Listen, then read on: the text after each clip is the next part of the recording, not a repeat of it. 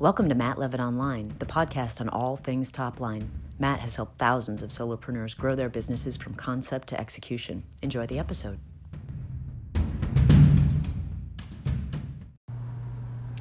Did you know the number one item that salespeople and business owners struggle with the most in their business is actually getting new leads? And prospecting for new leads is probably the most insane and challenging thing for salespeople alone. In fact, they state that it's the number one reason that they potentially fail is because they don't properly prospect. And I think if you're looking at an entrepreneur or somebody who's running their own business, this is definitely an area, as I speak to so many entrepreneurs on a daily basis and you know, conversing with them, they're always looking for ideas and ways to get around prospecting, creating lead generation, etc.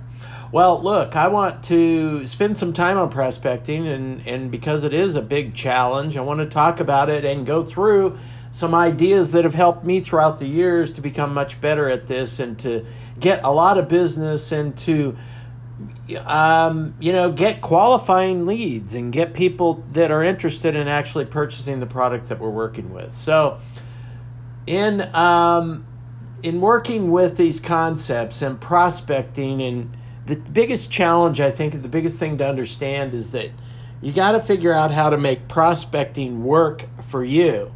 And so many times, we'll read books, we'll study courses, we'll go in and we'll try to figure out what somebody else is doing and make their system work for us. And that's good to get that from a perspective standpoint and to get ideas. Yet, really, you've got to figure out how to make it work for you.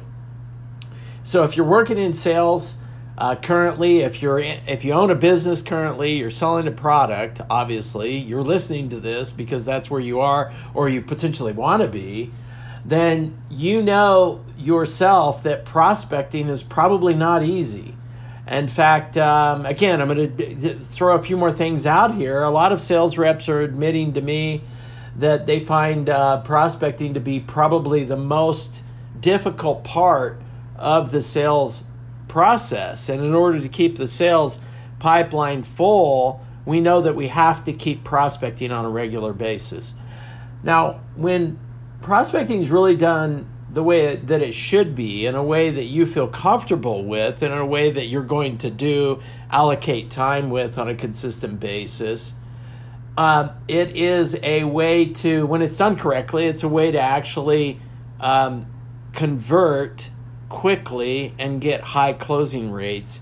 And let's face it, how do you do it, and how do you do it to overcome the fears and challenges, and how do you do the actual prospecting to make it work for you? Because really, fear is the inherent problem to holding us back from most of the things that we do.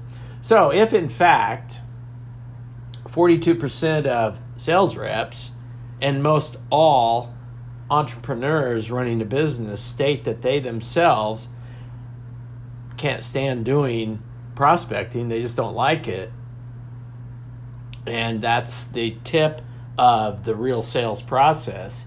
Even if you're generating leads through a lead generation program, and that's part of the prospecting, well, really that prospect, once you get the lead, still has to be converted into a true lead, into somebody who is truly an ideal customer. So there's a process to go through with this. And, for a lot of people, prospecting just is not an exciting thing to do.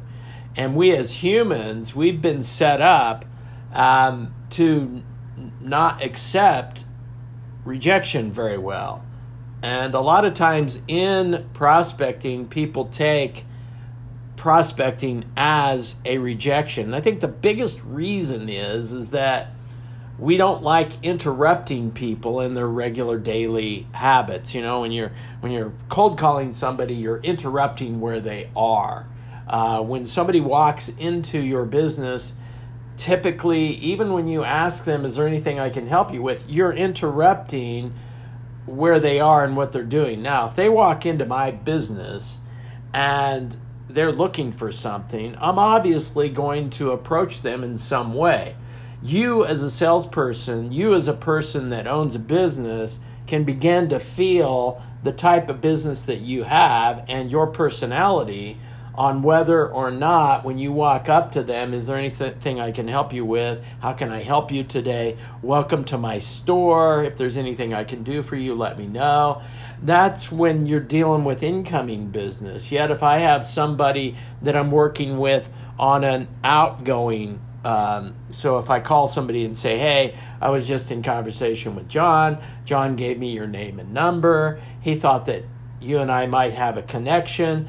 What I'm doing is that even though I might be interrupting somebody's day, I'm at least giving them the path around to be able to say, hey, great, I'm busy right now. And the key here is if you're interrupting somebody and they're not ready to speak to you at that moment, which most of them aren't, and I typically, when I'm prospecting from a referral standpoint, John gave me your number. I'm calling you up just to say hi to you, or I'm texting you just to say hi to you, and I wanted to connect with you. I don't know if now is a good time or not, but maybe there's a time in the very near future that we could connect and I could spend a few minutes with you, or something like that. But the key is that you let them know why you're calling, who introduced you, why you're calling, what your company does, quickly as you possibly can, and that's going to lighten the load, so to speak, from a prospecting standpoint, okay? A rude way to build business is when you're interrupting somebody's day, and you don't want to be rude. And so if interruption is something that's causing people a lot of angst, and by the way, that's the reason why most people don't like salespeople, is because they just are interrupting them. And they think about, I'm doing something here and you're just barging in to my life at this moment, and I really don't like that. And so what happens with most of these, like cold calling and the books that you read about prospecting, they're trying to teach you tactics to bombard and to interrupt people's day. In fact, I was looking at a book recently, a popular book in the sales section, talking about you have to get good at interrupting people's lives. And I'm sorry, I haven't done that in 43 years of working in this arena. Interrupting people and being rude and pushing them to give me attention is not the way that I've done business. So if that's working for you, great, because prospecting your way is what my course or my idea is about. In fact, if you go to my course, Prospecting Your Way, you're going to see different aspects of how to engage somebody when you're working with a prospect. But I believe that interruption is it's just not a way to be able to do that. So let's get into the idea of prospecting in a way that it is pulling out of the sales process. So if you take prospecting and you just separate it out from the actual sales process, and you look at prospecting by itself, and you apply the HEX method that I've developed, which is really 6 common elements that are put in a perfect order. And when you apply these 6 elements to anything in life, anything that you're doing, you're going to get much better results. And so take a look at prospecting and apply research, apply design, and apply messaging. The first 3 in the prospecting process. Research is if you research an ideal customer or somebody that's given you a name, a phone number, somebody's come in as a lead into your business, if you're researching that and you're finding out what their needs are, you have a way of immediately identifying with them, immediately finding a problem or a situation that you might be able to solve for them.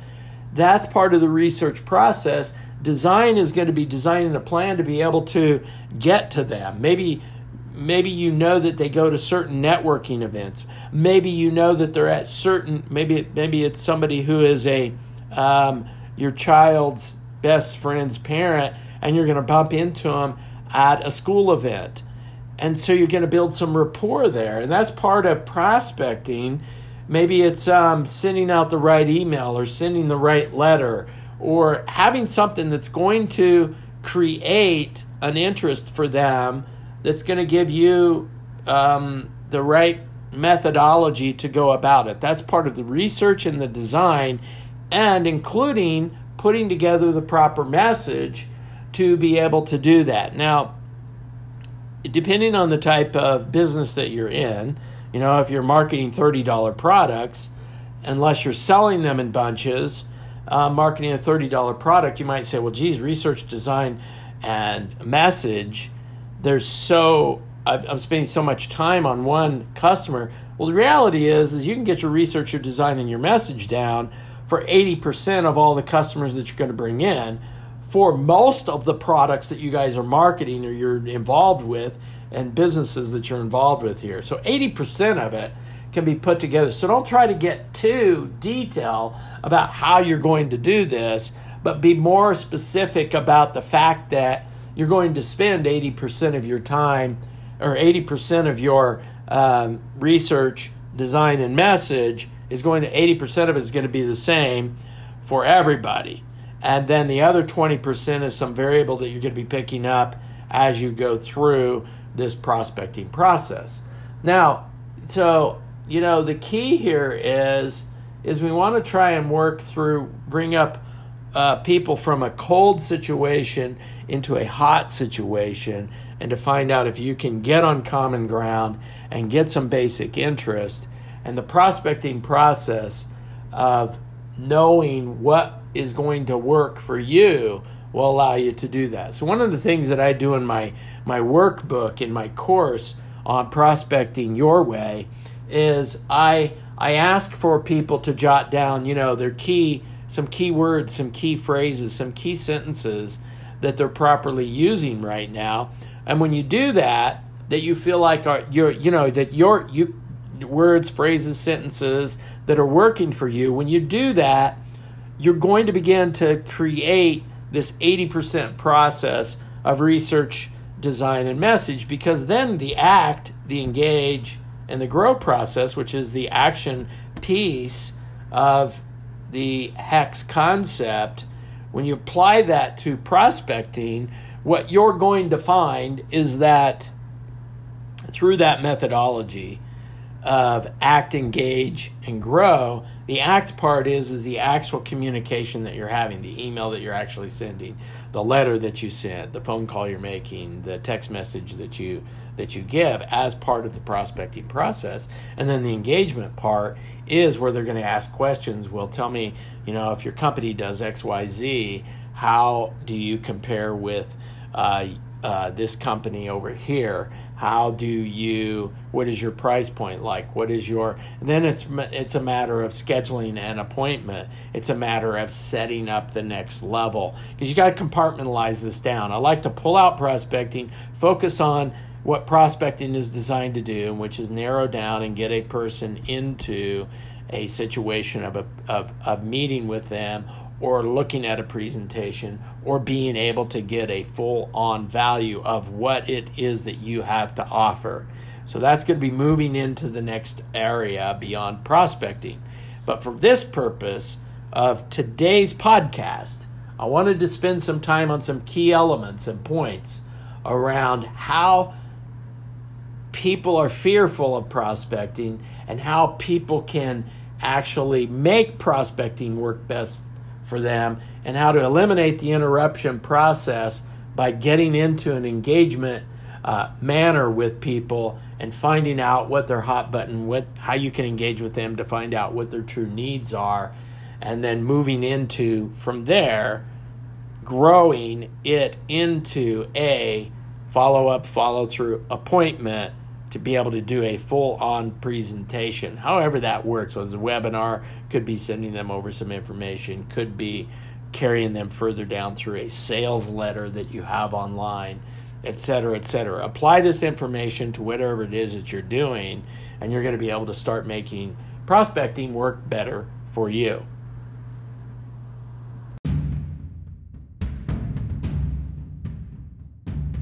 Thanks for listening. Be sure to visit mattlevitonline.com to sign up for emails and connect on social media for regular how-tos, business commentary, and more. That's mattlevitonline.com.